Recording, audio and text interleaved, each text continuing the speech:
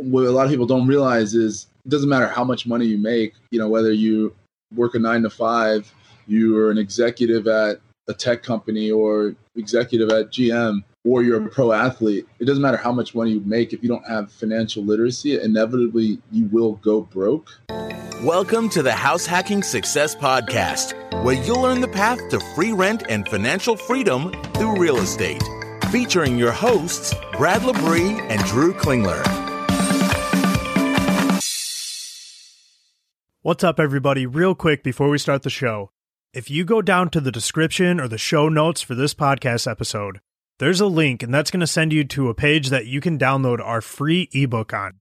This ebook is really good. Brad wrote it, and it covers everything that you need to know about house hacking in a very structured order so you can put all the pieces together. All right, enjoy the show. Welcome to House Hacking Success.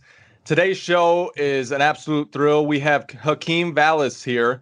And for anyone in Arizona, Detroit, or New York, you might recognize him. He played for the Lions, the Cardinals, and the Giants. Hakeem, thank you for joining the show. Bradley, Drew, really appreciate you guys having me. Absolutely, man. And I have so much that I would love to ask you, but nothing comes to mind more than, it's well documented. And we talked a little about this before the show, but it's well documented that pro athletes go broke after they get done playing.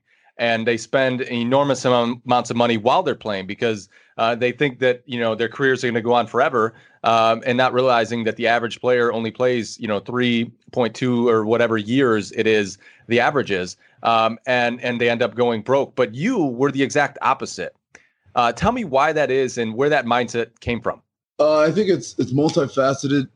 It starts with exposure and education. I was exposed to real estate at a young age. And then when I made it to college, my degree was business with a concentration in real estate. And the girl I was dating at the time, her dad had a house flipping business and we flipped a whole bunch of houses. And going into the NFL already with that preconceived mindset that, with real estate eyes, what a lot of people don't realize is it doesn't matter how much money you make, whether you work a 9 to 5, you are an executive at a tech company or executive at GM, or you're a pro athlete. It doesn't matter how much money you make. If you don't have financial literacy, inevitably you will go broke. And when you look at statistically speaking, NFL players come from a low income, more of a lower income background because of being the top percentile of athlete in their class. Their entire life, since they were 5 years old, they played a sport every season: baseball, basketball, football, whatever sport. 3 sports they played, throughout the years. High school came, summertime came around. They had summer travel league, AAU, all that type of stuff. College, because of NCAA rules, unless you were bending the rules like me, you weren't flipping houses. You had to, I was doing it while I was taking summer classes, while I was playing. Used to make my classes at night, so in the morning I could be up in North Jersey knocking down walls, putting down floors. Yeah. But your average college athlete isn't getting that. So now you're in the NFL, you're 22, 23 years old. Another thing a lot of people don't realize is back to financial literacy. NFL players aren't paid 52 weeks out of the year. They're paid only 17 weeks. So you take a young 22, 23-year-old whose rookie minimum, my rookie year is $450,000. Instead of getting paid that over 52 weeks, you're now getting paid that over 17. And 450 divided by 17 is $26,000 a week. And when you give a young 22, 23-year-old that much money in a week, it's pretty easy to spend $10,000 a week and save 16. Week 1, make 26, spend 10. Week 2, make 26, spend 10. Week 3, make 26, spend 10.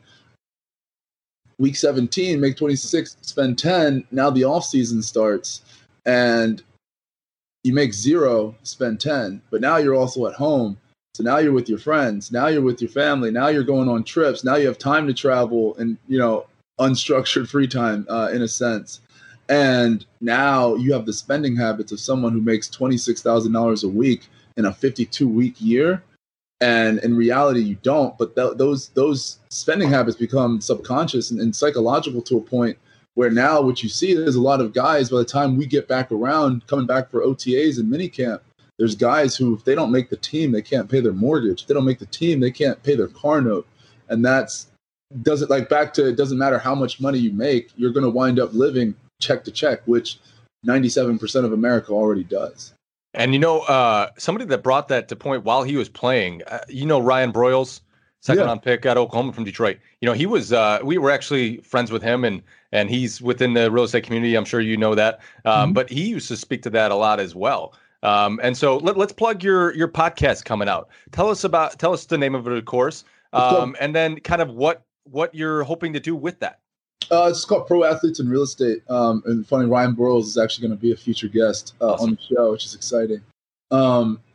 Essentially, it's just, I'm trying to create a podcast by athletes for athletes, not just like let me, I don't know how to explain it. Like, not like look at us, we're pro athletes. This is what we're doing. Yeah. This is like pretending you're speaking to an audience of rookies right now. Yeah. Ryan Broyles, as I'm interviewing you, like that's the type of advice and type of person we're speaking to. Yeah. But trying to just create community, and just a whole bunch of value on the pro athlete side. And then as I'm comfortable deploying capital again and seeing where the right opportunities align, I'll build a solid network of other pro athletes alongside of me and other pro athletes that are also looking to get into the space as well.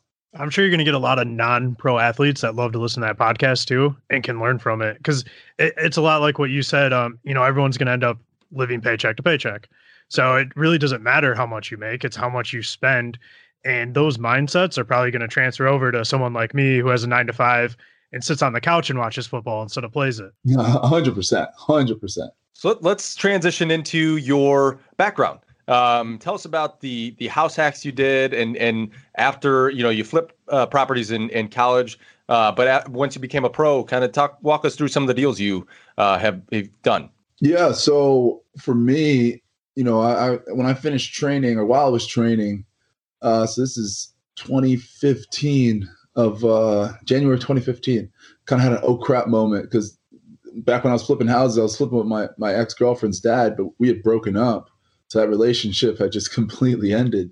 And I just had like a moment of like, man, if I don't make it to the league, like I'm going to be back at home on my couch. Cause like I went to boarding school for high school and then went to college. I was out of the house independent for the past 9 years, but it was like everything was a reality of like, it's either NFL or go home. Like there's really no in between. I'm putting all my eggs in this basket, just paused my MBA at the time.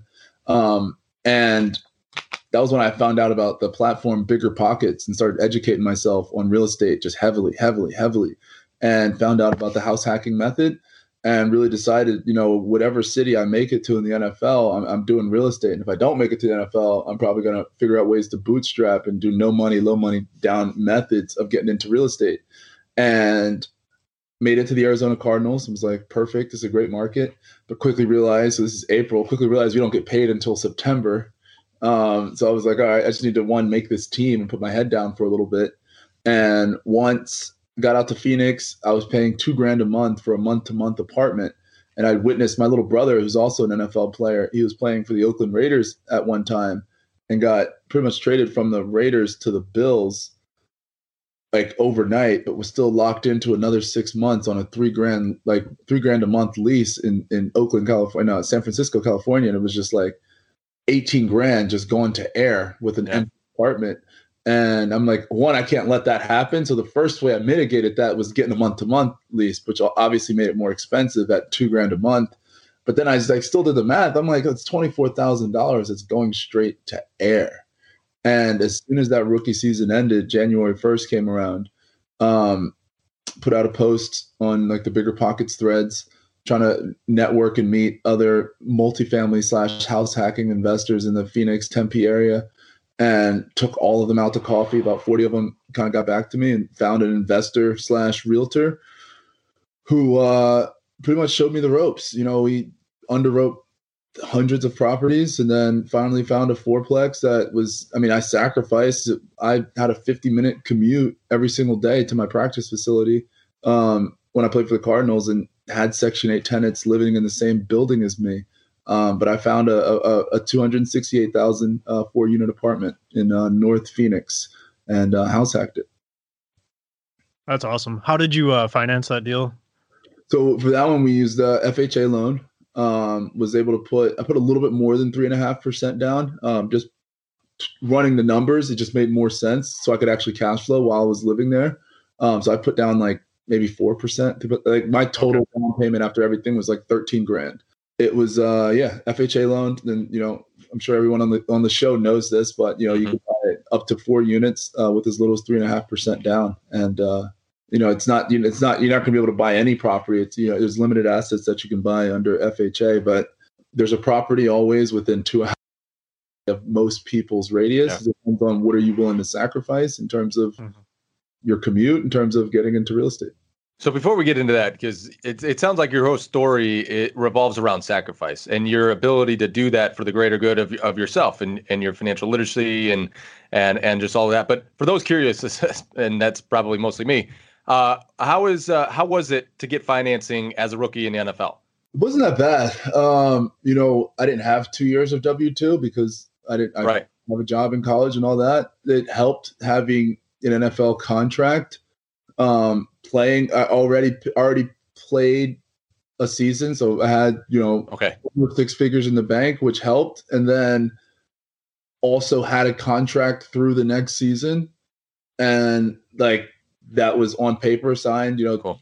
That essentially they wanted to see everything and proof of finances, proof of future finances, and having enough of a nest egg and being able, I think, pay at least a year or maybe 18 months of the mortgage, like in your bank account. And that made them comfortable. But it was only it was a 30-day process of they wanted something new every single day. Like the mortgage company called every single day for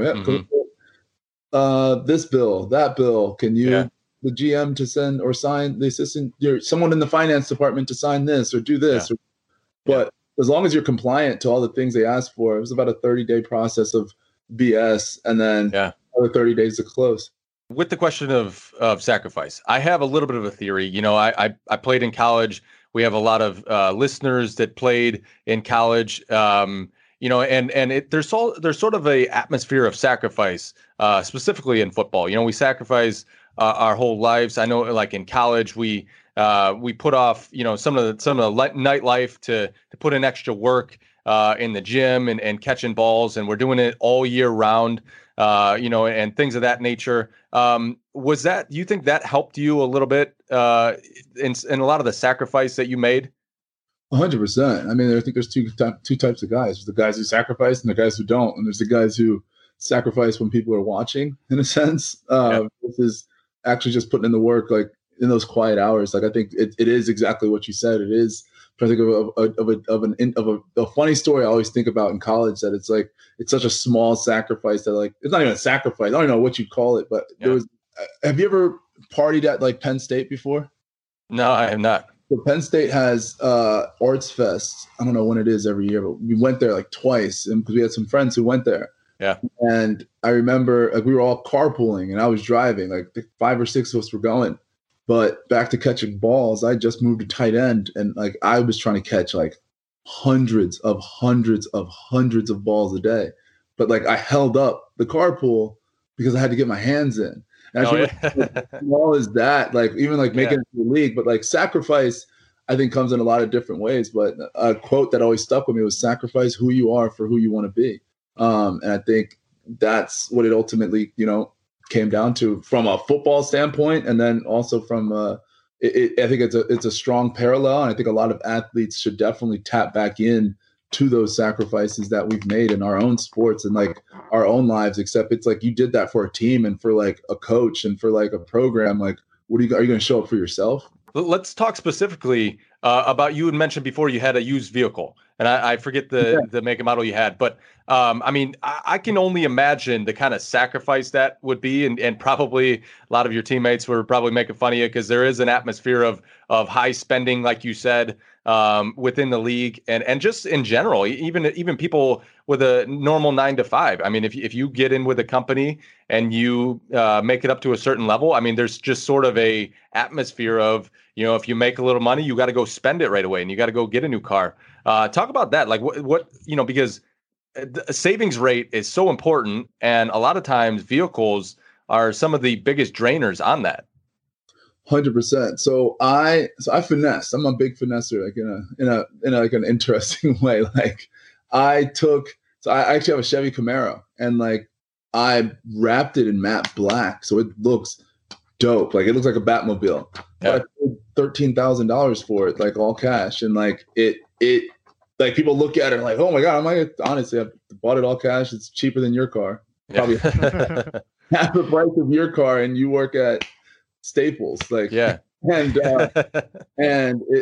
it's you know, my thesis is buy used cars in your 20s that you can afford to buy with all cash, and like that should be the rule. Like until you're in your 30s and you know you got a family and all that type of stuff, you got to worry about safety for your car and all that type of stuff. Understandable. While you're in your 20s and you're single and all that type of stuff, like I don't think like you can't afford it if you can't buy it in all cash, in my opinion. One man's opinion.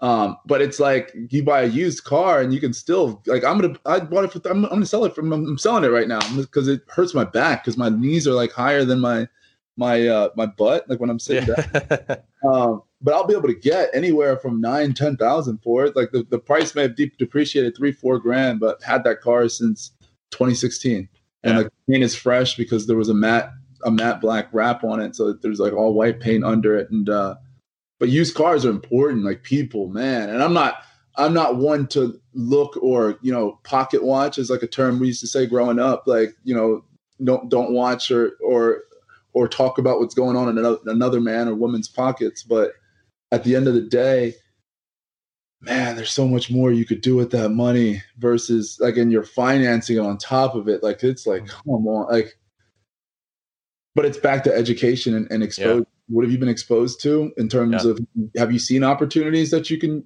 get into with $13,000, $15,000, $20,000 and know what you can actually, like most people don't know what they could do with $20,000. Most people see $20,000. First thought is to go on a trip or buy something. It's so refreshing to hear, that come from an athlete. Someone that was exposed to that sort of lifestyle and still, understand. I mean, we talked about it on our last podcast, the fact that I think there's a lot of, most people don't realize that for $13,000, you can buy a $270,000 fourplex, in 50 minutes away from, Cardinal Stadium. It's just, for whatever reason, people aren't exposed to that or don't realize it. And they think they got to bring 20,000 or 20% down to that fourplex, and you can literally move into that for, very little down. Fortunately, like no one at a young age, unless you're exposed to it, like you said, you're going to have no clue about any of that stuff, right? What most people are exposed to is buying the nice car and buying the nice clothes and the biggest house and the nice watches and all that stuff. I mean, that's all over the media. It's all over social media and all that. I mean, that's the biggest exposure. And unfortunately, we aren't necessarily, or most people aren't taught that at a young age when they should be taught, how you should handle money. For me, it took until my early 20s. And then even then, it was like I had to take some courses. I had to find people that had the same mindsets. I had to do a lot of self-education just to even get there.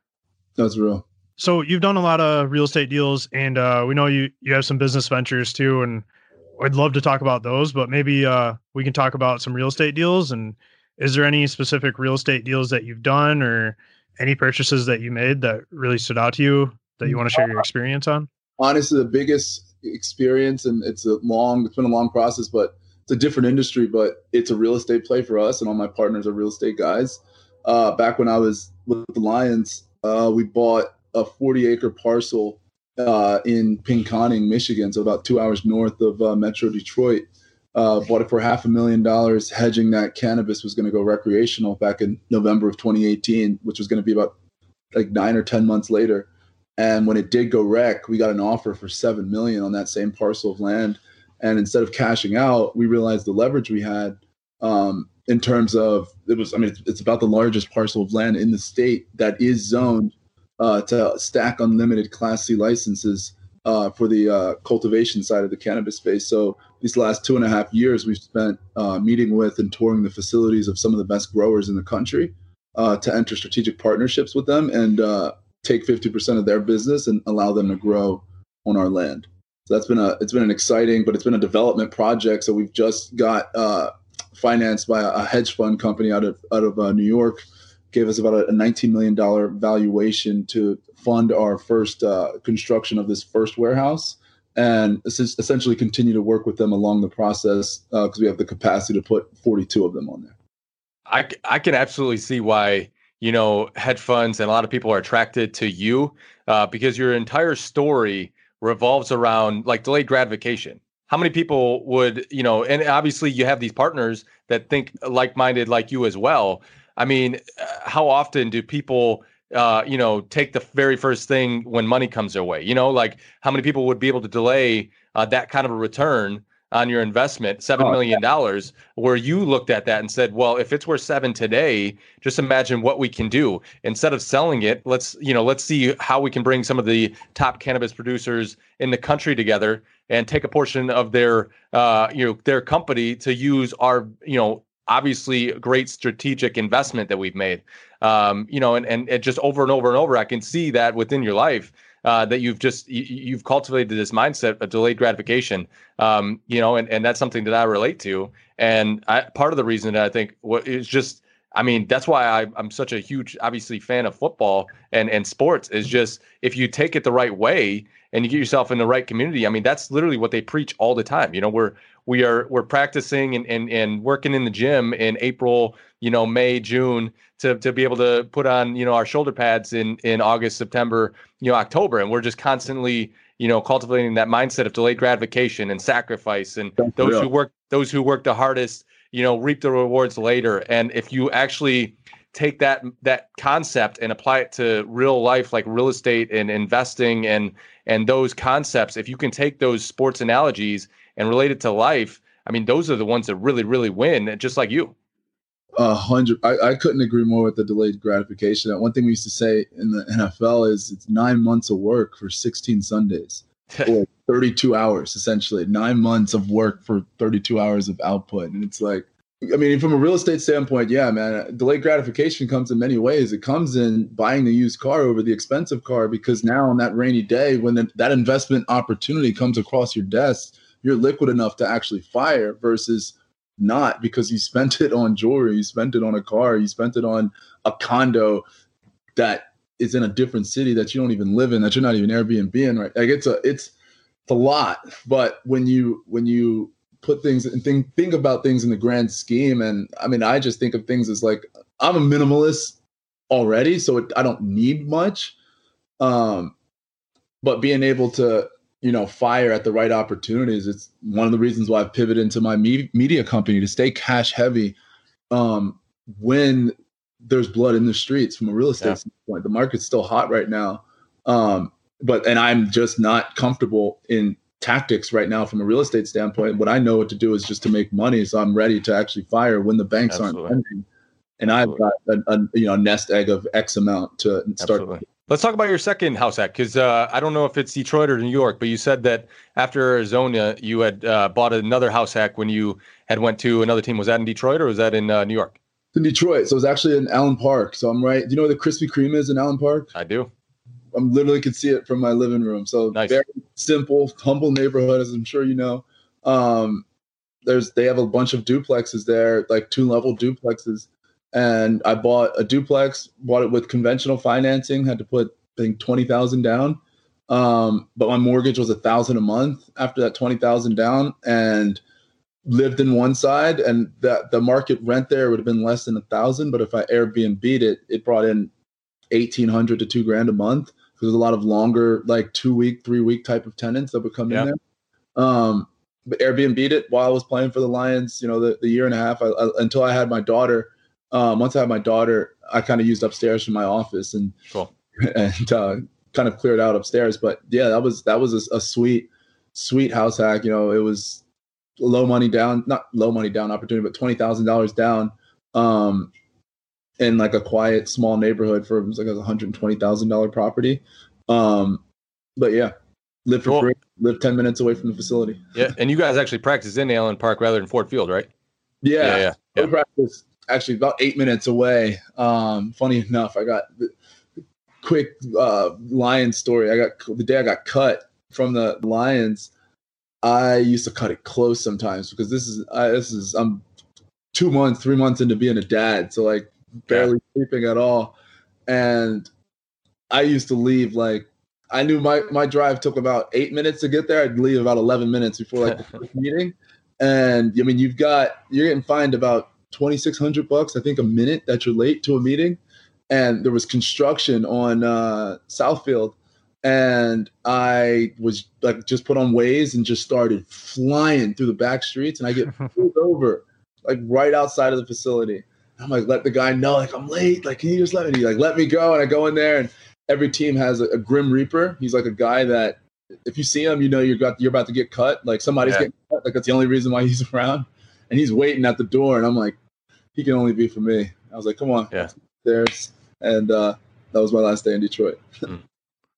So tell us about that. I mean, I'm sure people would be intrigued. I mean, there's obviously a lot of motion with a situation like that. What was that like?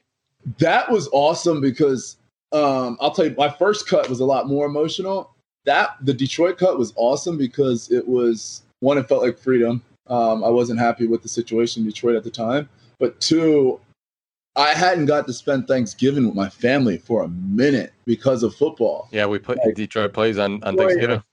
Even with Arizona, like it's hard to go home for a day. Like when you're living in Arizona, that's a long flight. A lot of, what are you calling it? Plus having practice the day before and then the day after, like on a Thanksgiving. And then when you're in college, same thing. When you're playing college football, it's just a lot to actually have a real Thanksgiving in that sense. And it was the week before Thanksgiving game. And I was like, perfect. I literally got an Airbnb up in like, because my duplex wouldn't fit everyone because it's a very small duplex.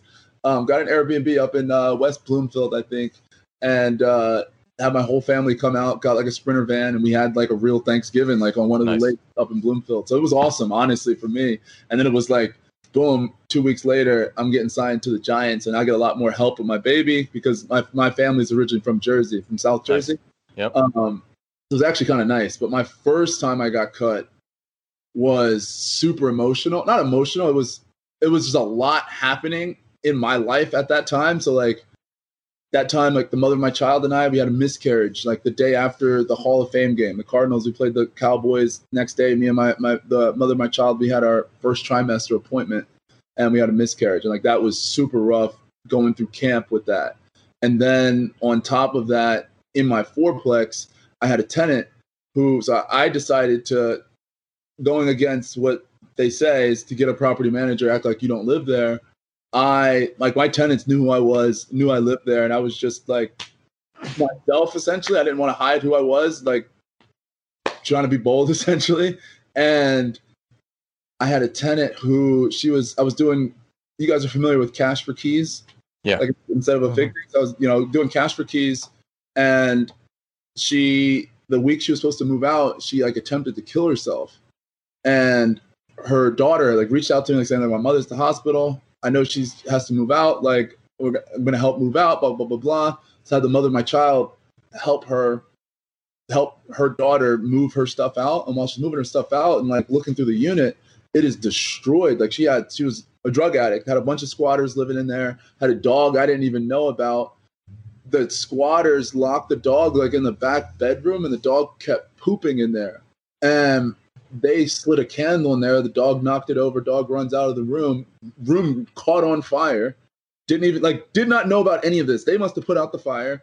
And all this is happening, mind you. I just got cut from the Cardinals.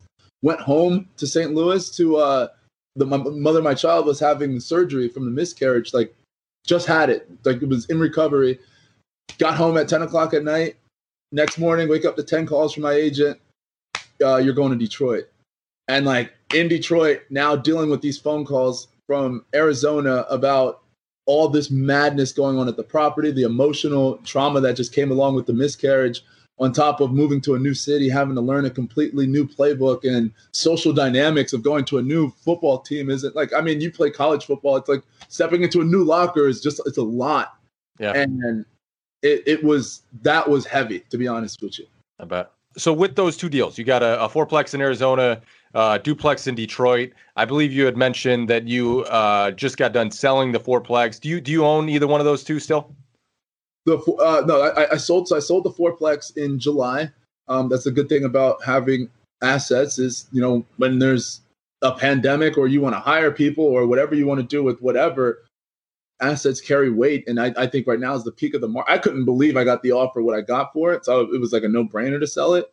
I was planning on actually selling it pre-pandemic. And when it came around, I was like, oh, no one's going to buy anything right now. Yeah. And all of a sudden I get a call from my agent. I was like, hey, I got this guy with a 1031. You might want to put your property on the market and check out this offer. And I was like, all right, put it on the market, get like 15 backup offers. And I was just like, oh my gosh, yeah, we're getting rid of this. Cause I can't believe these people are about to buy this.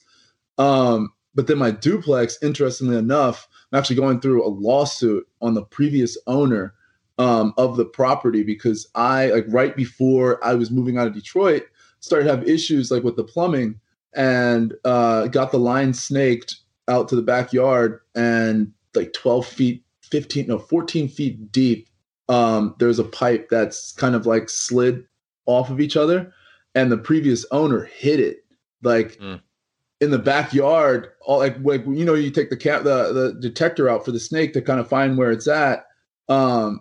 Right when we found where it's at, you touch the ground and it's fake grass and like a whole thing of rocks, because the ground divots in like this because of that pipe being off. But it wasn't mentioned in the seller's disclosures. It wasn't mentioned in the seller's disclosure when they sold the property. So, and it still was in the statute of limitations for state of Michigan. But long story short, when I moved, I couldn't get a rental certificate because of that. So I couldn't have a property manager manage a property. So it's just like, now I'm suing for mortgage and potential rent that I couldn't have gotten these past months. Right. So, something nightmare of a process, but something I stress that I'm an agent, real estate agent, and something I stress that literally every single client I have is to get a sewer scope during your inspection period, because I've helped just this summer. I've helped a few people house hack in Lincoln Park and Allen Park. Lincoln Park's not too far from where you are, and Allen Park notoriously has sewer backups and has a lot of sewer problems, right? And I have people that I just had come to me and said, hey, this had happened to me, and I'm like, man, listen, I mean, you go through the legal process, but not all the time does it go in your favor. I'm like, dude, for $125, we can get, whatever it is. I mean, to me, it is the absolute best investment you can ever make, because the amount of money it takes to, to get those things fixed. How much? Yeah. It's going to be somewhere around that. And you don't even know what the bonds and stuff are going to cost. And we got to take down the neighbor's fence to get a truck down there, because they have to dig 15 feet deep. And there's like wires that like hang really low in the back. It's a nightmare. Yeah, for sure. It's the process at the end of the day. For sure, man. Yeah. So if anyone's listening out there right now, absolutely, if you have city sewer, get it scoped, figure it out. Even if there's an issue, that's not the end of the world. You can decide that, hey, paying 10, 15, whatever it's going to cost, $1,000. Well, let's address this up front. Let's either get the sellers to take care of it or have them drop the price.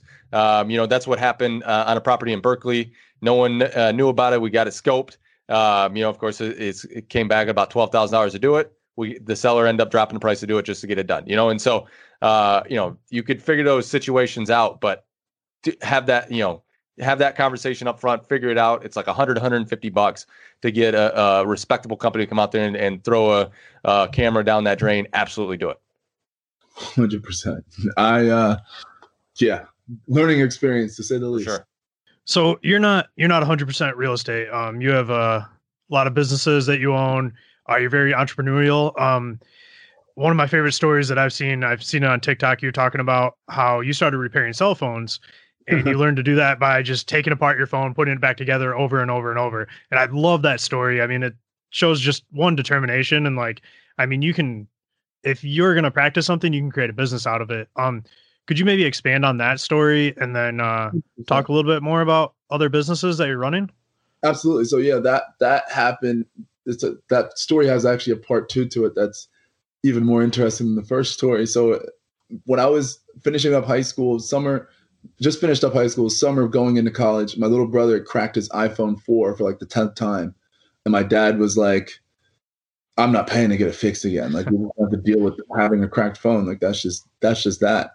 And I was just like, so this is 2011. So this is like the peak of the YouTube tutorial era, where like anything you want to learn how to do, you just go to YouTube and there's a video. Greatest website ever.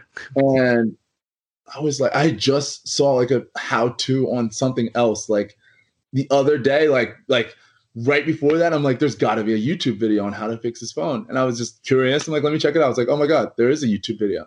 I was like, let me go on Amazon and see if they actually have those screens there and see how much they cost. Go on Amazon. It's like $30. This is pre-Amazon Prime era. So order the screen, have to wait like a week and a half for like the screen to come in, and keep watching the video. Screen comes in. Like, I'm excited. I'm like, check it out. It takes me a solid six hours to take his phone apart and put it back together.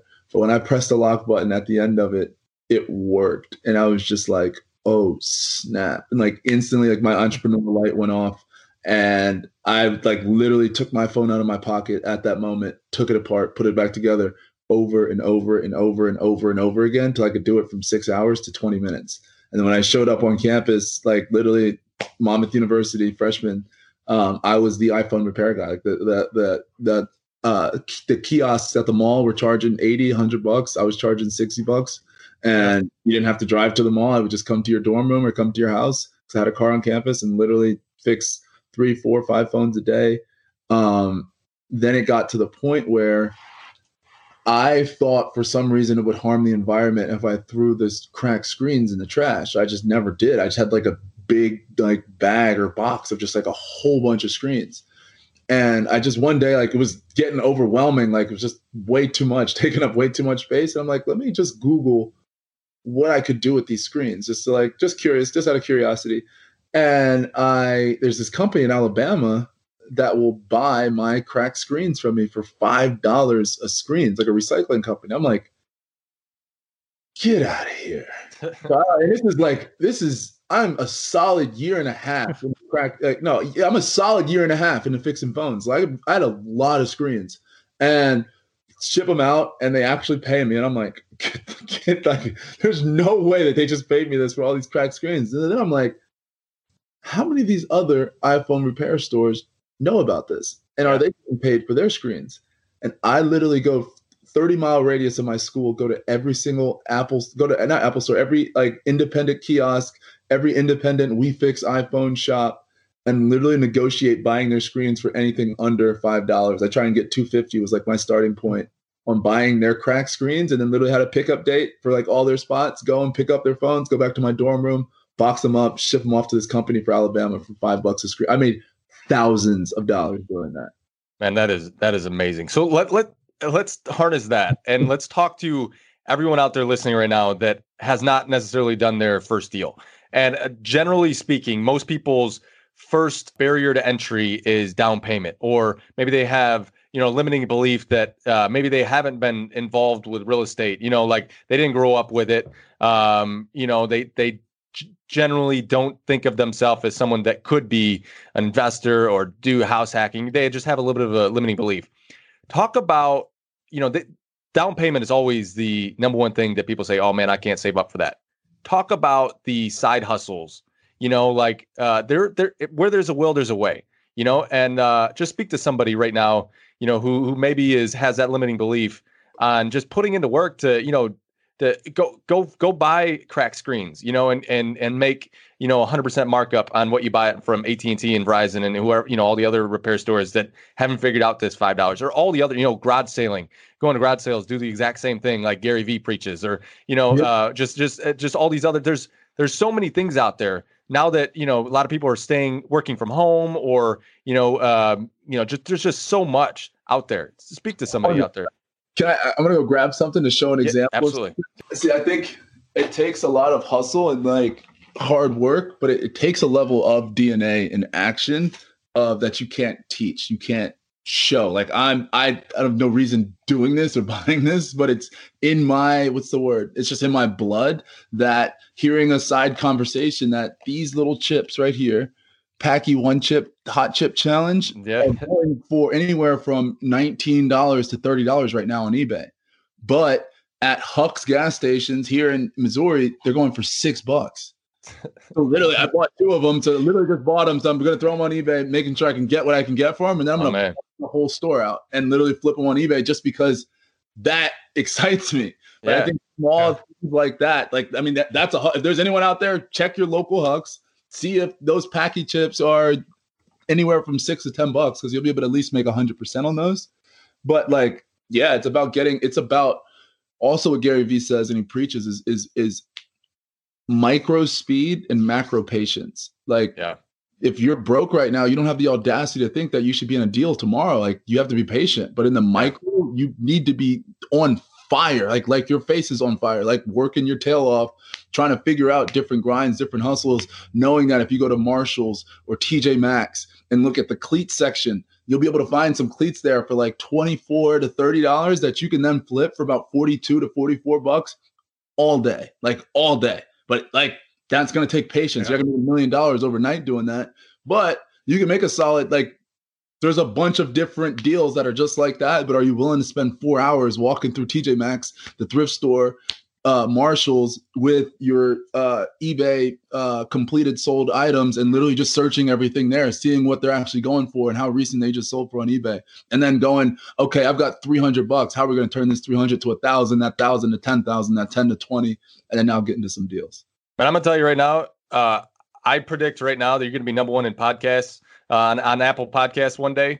In the business section, maybe even altogether, because your story it's so cool. You have such an amazing mindset, and that's what we try to preach all the time to people. Is just like, listen, micro speed, macro vision. Is that what it is? Speed, macro patience. Patience, yeah.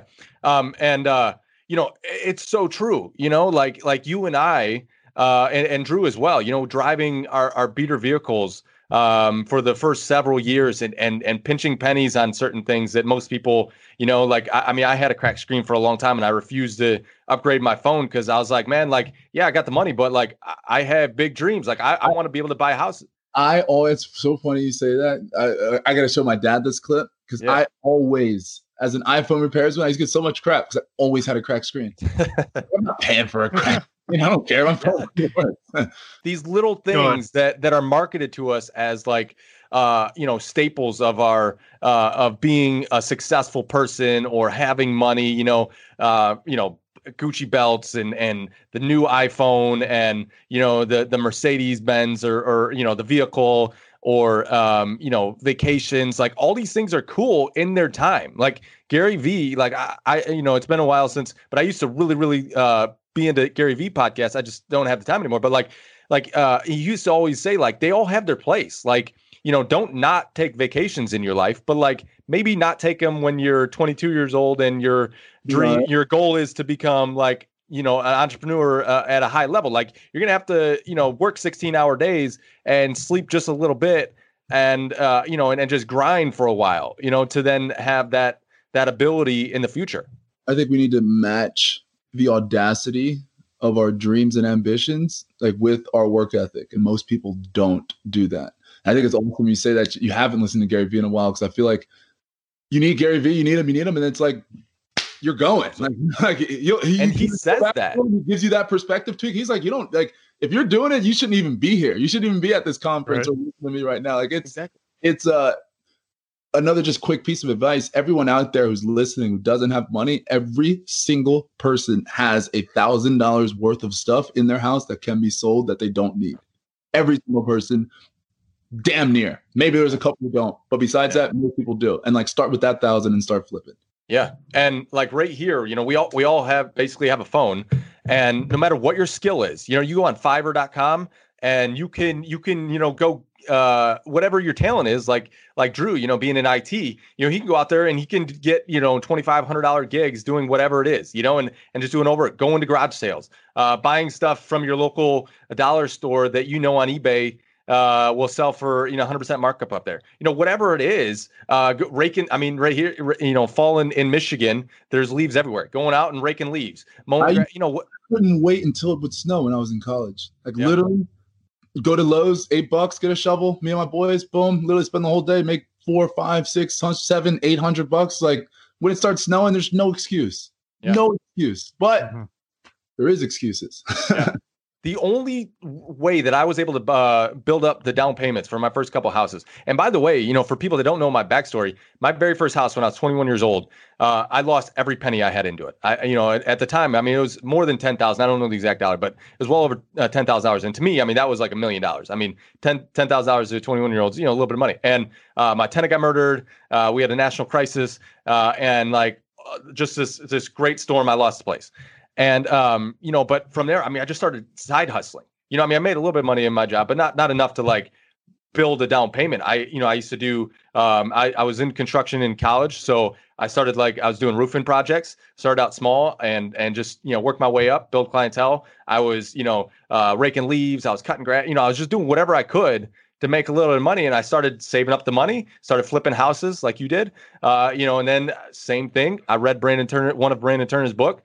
Figured out you could use the 203K to house hack. And I'm like, boom, light bulb. All right, let's go do a massive rehab and let the bank pay for it. You know, like if you just hustle, like the light bulb moments will come to you.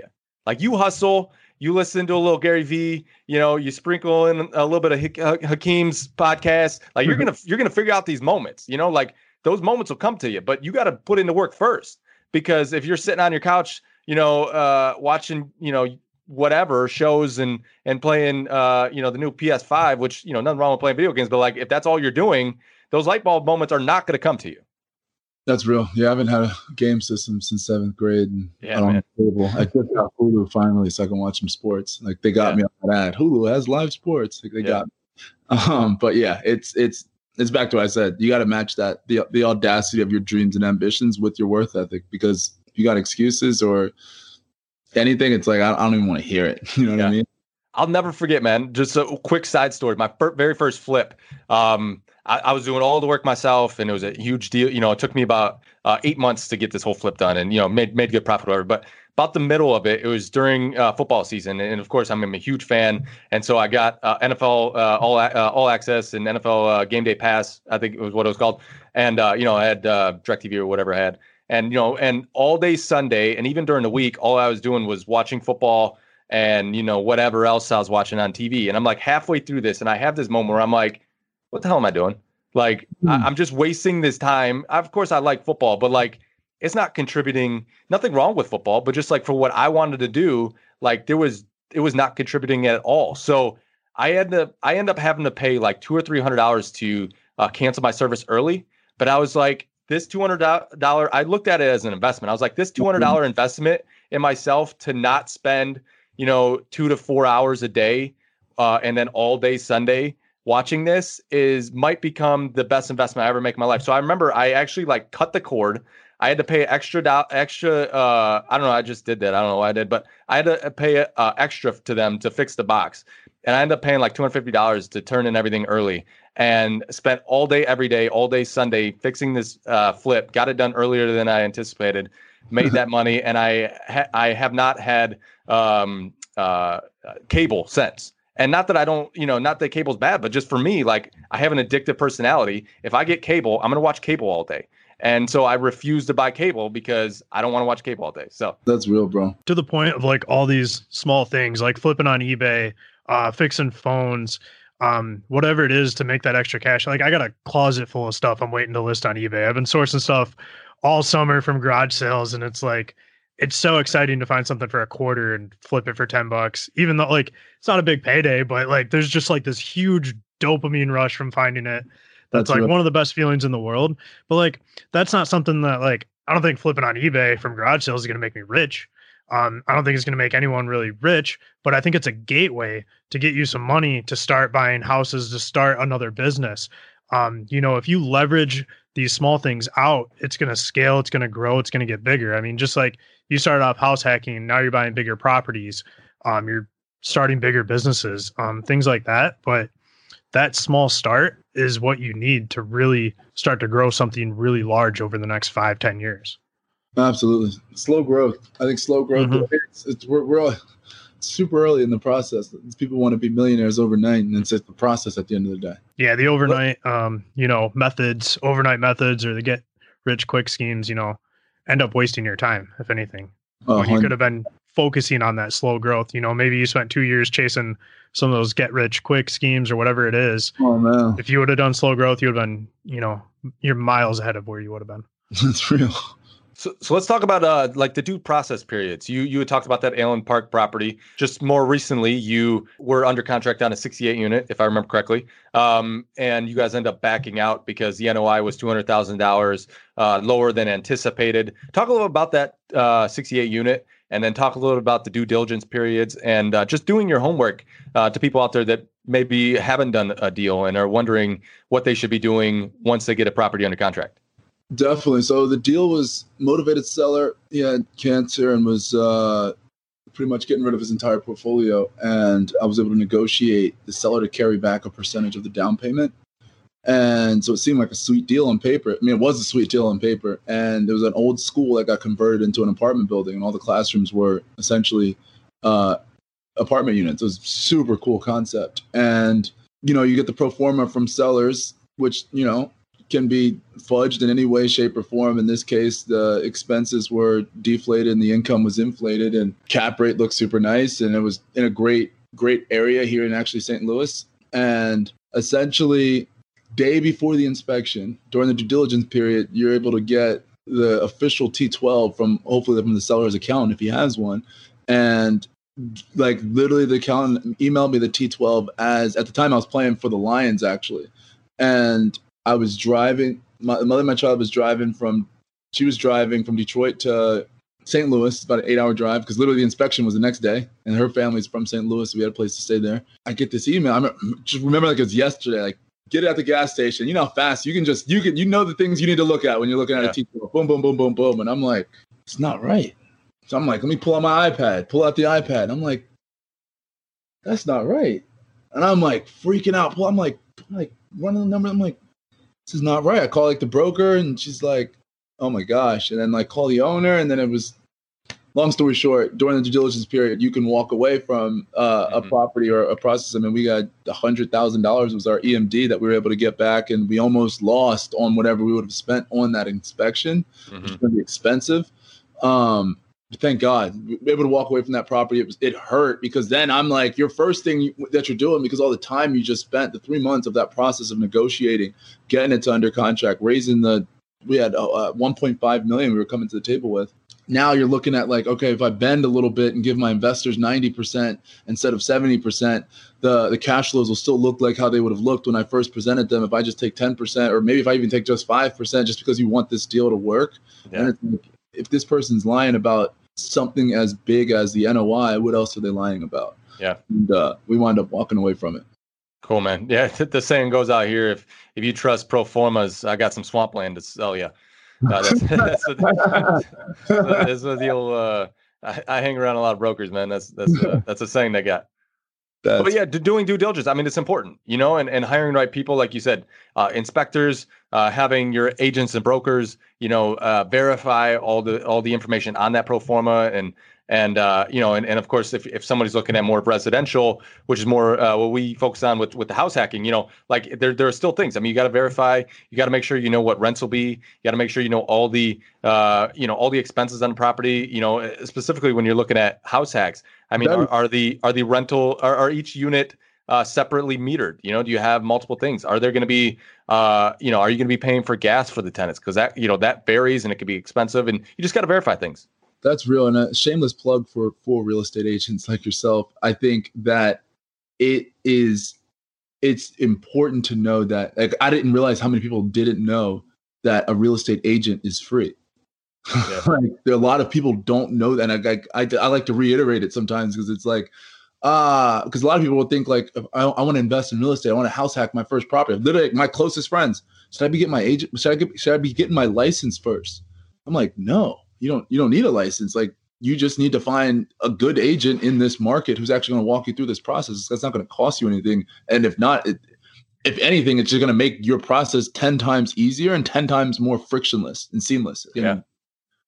But yeah, I had to put that in there. And the only reason we started this community and podcast was to be able to find like-minded people across the country and just kind of, you develop relationships with. And so a lot of times we'll get people say, hey, man, I'm in Austin, Texas. Like, do you know anyone? And we're like, yeah, Diego Corzo. Like, hey, we're in New York. Hey, we're in LA. Like, do you know people? And we're like, yeah, here's this, these people that we trust. And the thing that I relate to the most is that rock stars hang with rock stars. And if you find a really good, whether it's a lender, agent, whatever it is, the first, somebody that is really, truly knows the market, is really good. The thing that they hate more than anything is like working with someone that's mediocre within that transaction. If you find a really good real estate agent, they, coming from like me, like I detest hating, using lenders that are mediocre, don't communicate, screw over their clients, don't close on time. Same thing with title companies, same thing with working with accountants, same things working with lawyers. Like they know the market. And especially if you're going with the first one, and of course I'm biased, but like finding a real estate agent that is really good in whatever area you're at, that is actually really good. And it's actually an investor and is actually going to know, like there's some agents obviously that aren't good fits for investors. But if you find somebody that is actually an investor and actually knows the market, they're going to plug you in with a lot of other rock stars where you don't have to spend time meeting with 10 different lenders and figuring out which one's good, because they're all going to try and tell you they're you're going to get an agent that has done transactions with all these people and they can say, listen, this person, doesn't close on time, or, hey, this one, whatever. And rock stars hang with rock stars. No, I think that's unbiased, man. I think that that's the best piece of advice I always give people is how do I get approved for an FHA loan? How do I get a mortgage person? Blah blah blah. I'm like, start with your agent. Your agent has someone who's going to make sure this deal closes because it's at both people's everyone's best interest at the end of the day. And investor agents on top of that, in my own opinion, they're looking at everything with investors' eyes versus transactional. For sure.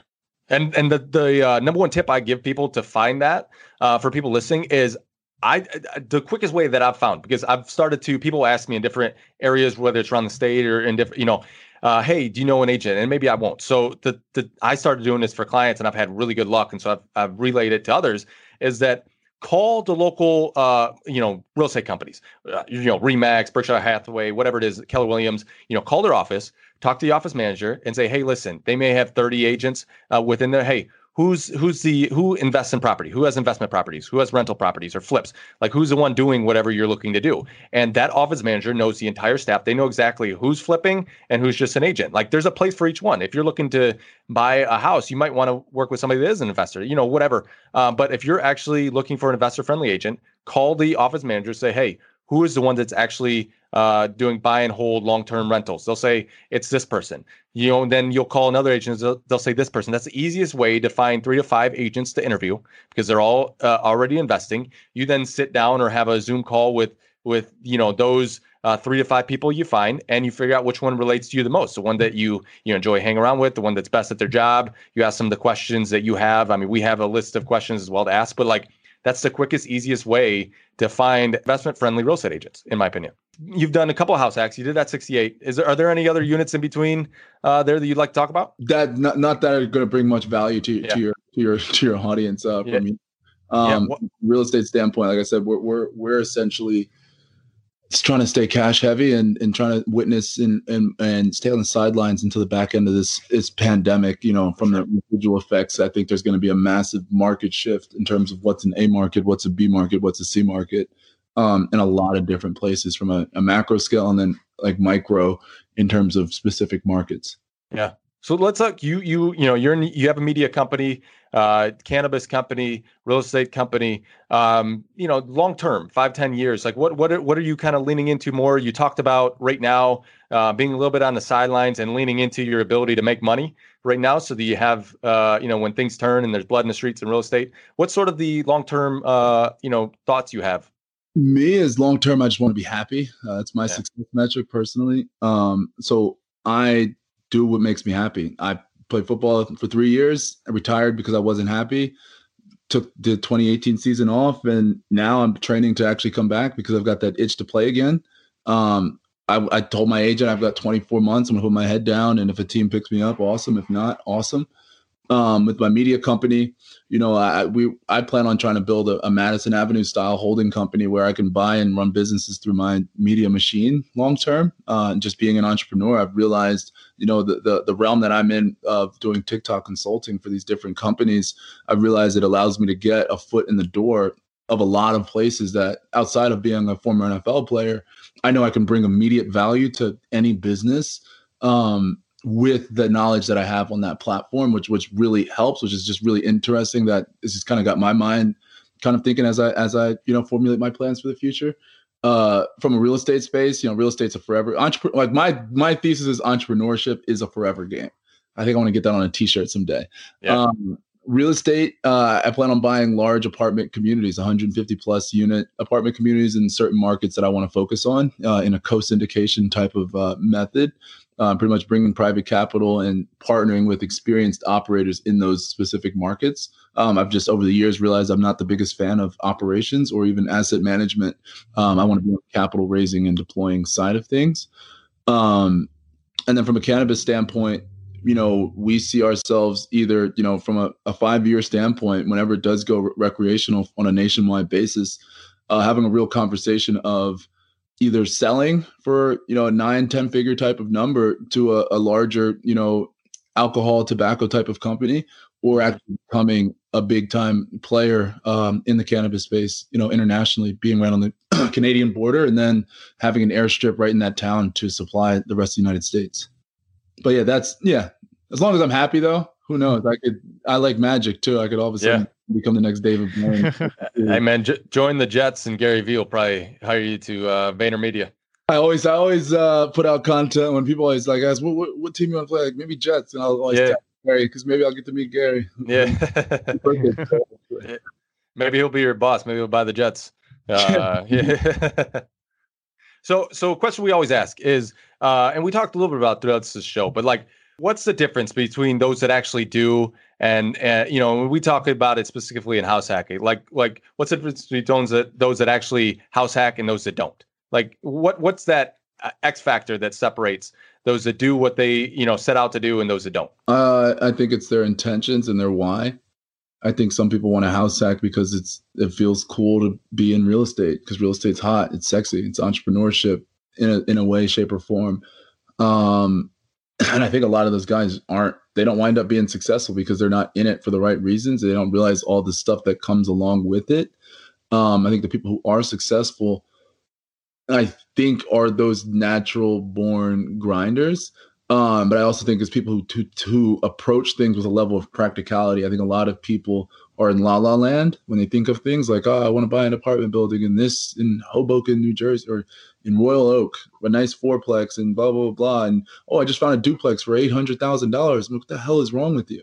But in the sense of a lot of people are in la la land versus in just a pure practitioner versus reading Brandon Turner's book on low and no money down investing and then starting to taking the steps of meeting some people on Bigger Pockets, of finding an agent, what's the next step to start house hacking? Find an agent. You should have you're not even serious with me until you tell me you found an agent. They've set you up on the MLS and you're getting an email every day of every multi-unit that's coming on the market in that market. And then you're actually underwriting that. Because you're not serious if you're not doing that to a point. So I think there's a level of, I want to buy a fourplex. I drive around, every other day and I saw this property, saw that property. You're not serious at the end of the day, I think. Yeah. But it's back to exposure and education. What do you know? How do you know how to get into this? Getting exposed to a podcast like this, you know that your first step is start calling agents. Tomorrow you could be underwriting 3, 4, 5, 10, 15 properties, but you haven't called an agent yet. Yeah. I have a theory, just about that. It's like the shiny object syndrome, right? Where people, wholesaling and then this and then that and then this and then that. And I love what Brandon Turner says is that it almost doesn't matter what your first deal is. As long as it's something to where, it's structurally sound, it's just kind of an average deal. Probably like you, I read a lot of books. I'd listened to all kinds of podcasts, Bigger Pockets being the one, most of it. My first deal, it would have taken me, I learned more in that first deal than if I had read 1,000 books. Just that experience. You start to relate things. And so if you can literally just, you find a Rockstar agent, you find a Rockstar lender, they point you in a direction, you get an inspection, the house is structurally sound, you make sure that you don't have sewer problems, this and that, and you just break even, it's a win. It's a huge win. That, and it just gets the ball rolling, and you do away with, shiny object syndrome. Nothing wrong with wholesaling, nothing wrong with buying 100 unit apartment, nothing wrong with flipping, nothing wrong with this. But if you can just narrow down and figure out one thing, and all you do is focus on that one thing every single day, and you actually execute on that one thing, like house hacking, which is why we started a podcast directed solely on house hacking, was like, listen, yeah, it's great if you want to wholesale, but, ultimately, most people want to just buy their first deal. What's the easiest way to do it? Get someone else to pay for it. So if you buy a house hack and you actually just focus on house hacking and you do that house hack, it's going to lead to so much more, whether you want to build a real estate company or not. Like eliminating 35% of your budget, which is housing, which is the average American's housing. Like if you eliminate that by having someone else pay for your mortgage, boom, now you can go focus on being happy, doing a media company, building a cannabis company, focus on playing in the NFL, going to be a pro bowler like Drew, is and was. Like, there's just like love bowling. Yeah. Oh man. It's the best. 226 high score. Actually, I had my birthday party at that spot on what do you call it? That first bowling alley in Detroit. Was it Thunder Bowl? Yes. I love that place, man. Dude, I won so many. I love it. I've won so many tournaments there. I live in Grand Rapids now, but I lived in Centerline, Warren, and when I was bowling professionally, I moved to Detroit because it's bowling capital of the world. There's tournaments galore, dude, I spent a lot of time at Thunder Bowl. That's awesome. That is all. Bradley, I couldn't. I couldn't agree with you more, man. I think it's shoot first, aim later. I think a lot of people are just scared to start shooting, and the education you're going to get, that real world education, is unreal. And I saw you quoted, not even quoted, it sounded like you were mentioning, is that Gary Keller's One Thing, the book? Yeah, that's an amazing book, man. Great book. Talk about reverse engineering everything to the second is one of my biggest strengths, but the hardest thing also for me to do. Like when I do it, I'm dangerous. Like when I reverse engineer that, okay, I want to raise $1 million, but not tomorrow. I want to raise $1 million over the next 4 months, but then reverse engineer it to the day, to the second. Like you can make everything so practical when that book is unreal in my opinion. It shows that mentality is like the same at every aspect of life. Like Brad's talking about, just get that one deal under your belt, and then you're going to do more deals. And it doesn't really matter how you get started. I mean, for you got switched to tight end, right? And you talked about how you had to catch hundreds of balls over and over and over and get better and better and better. And if you didn't go through that grind of learning how to catch and all the practice that you put in, I mean, would it be a fair assessment that maybe you wouldn't have made it into the NFL without that effort?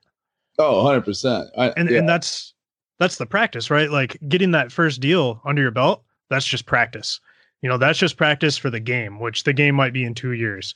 Trying to make it to the league, trying to become a big investor, you got to get that first deal under your belt just to practice. I agree. People all the time, people say, I'm waiting for the crash. That's fine. If you want to get, cheaper deals, I mean, that's the entrepreneurial spirit, buy low, sell high. Right.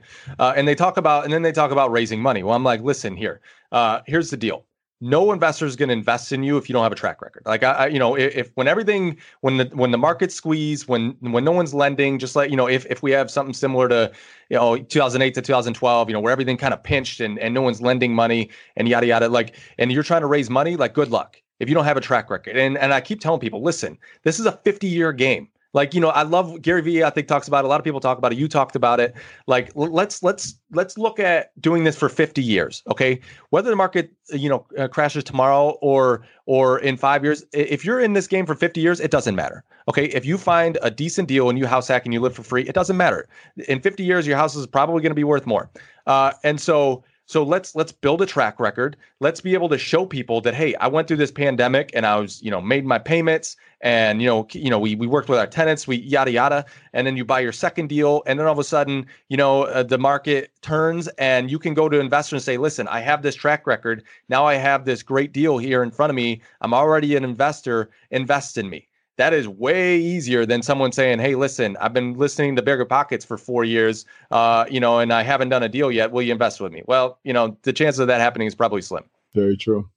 Very true. Before we wrap up, man, talk about you talked about a couple of books. We talked about the one thing. What's a book or a podcast that inspires you right now? One of my favorite books is called The Go-Giver by Bob Berg. Really good book on giving. Giving is one of my favorite things to do. But it really breaks down the why behind giving and different intentions behind giving, and taking the selfishness, and if there is selfishness, understanding the selfishness behind giving in certain ways, shapes, or form. Really, really good book. From a podcast standpoint, I'm the same way. I haven't been listening to much. Only thing I do listen to, if I'm going to listen to anything, is Gary's, but I don't listen to it like every day. Like I'll scroll back through. I'm caught. I'm like probably 2 weeks behind, but I don't want, like, there's certain things I'll see and I'm like, I'm not going to listen to that. Oh, that looks like that's going to bring me value. I'm going to listen to that today. But besides that, that's it. I'll listen to some, what do you call it? There's a couple, just with what my business is doing right now on the TikTok side, I'll listen to there's a couple of podcasts that bring on other people essentially doing what I'm doing and the success and what they're doing with certain businesses and how they're doing it. But there's not like one specific podcast. I'll like follow certain people, if that makes sense. Well, man, I mean, I'm just going to go out and say this has been my favorite episode we've done, just because you have this this track record of just bucking social norms, and I mean, being a football player, I was just kind of I read and watched a lot about ESPN had a 30 for 30, that I really enjoyed about I think football in specific it was, but they have a few about pro athletes going broke, and just the mindset behind it and why it happens, why it's so. I know Ryan Broyles has a true heart for helping athletes because, it was something like, I think while he's playing for the Lions after Oklahoma, he was living on $50,000 a year. I think him and his wife had set $50,000 as their living expenses. And then whatever his salary was with the Lions, they banked everything else, now he's but like it's really challenging getting in environments like the NFL, like normal society, where 80% of people are living paycheck to paycheck, to live a life differently. And you have spent your whole life doing that.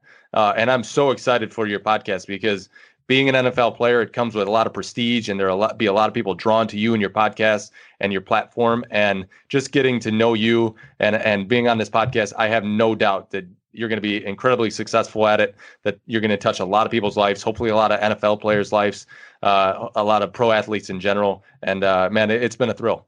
Oh man, I really appreciate that. That means the world. Before we go, real quick, is there anywhere that people can look you up? Where would you like to send people to learn more about you?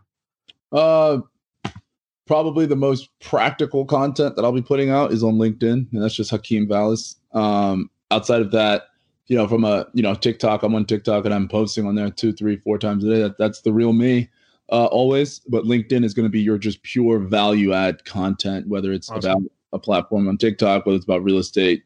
It's just more about the now of whatever I'm doing in a business sense. Awesome. We'll link that in the show page and in the description.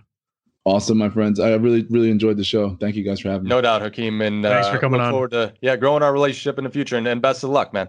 100%. You guys have a good one. Cool.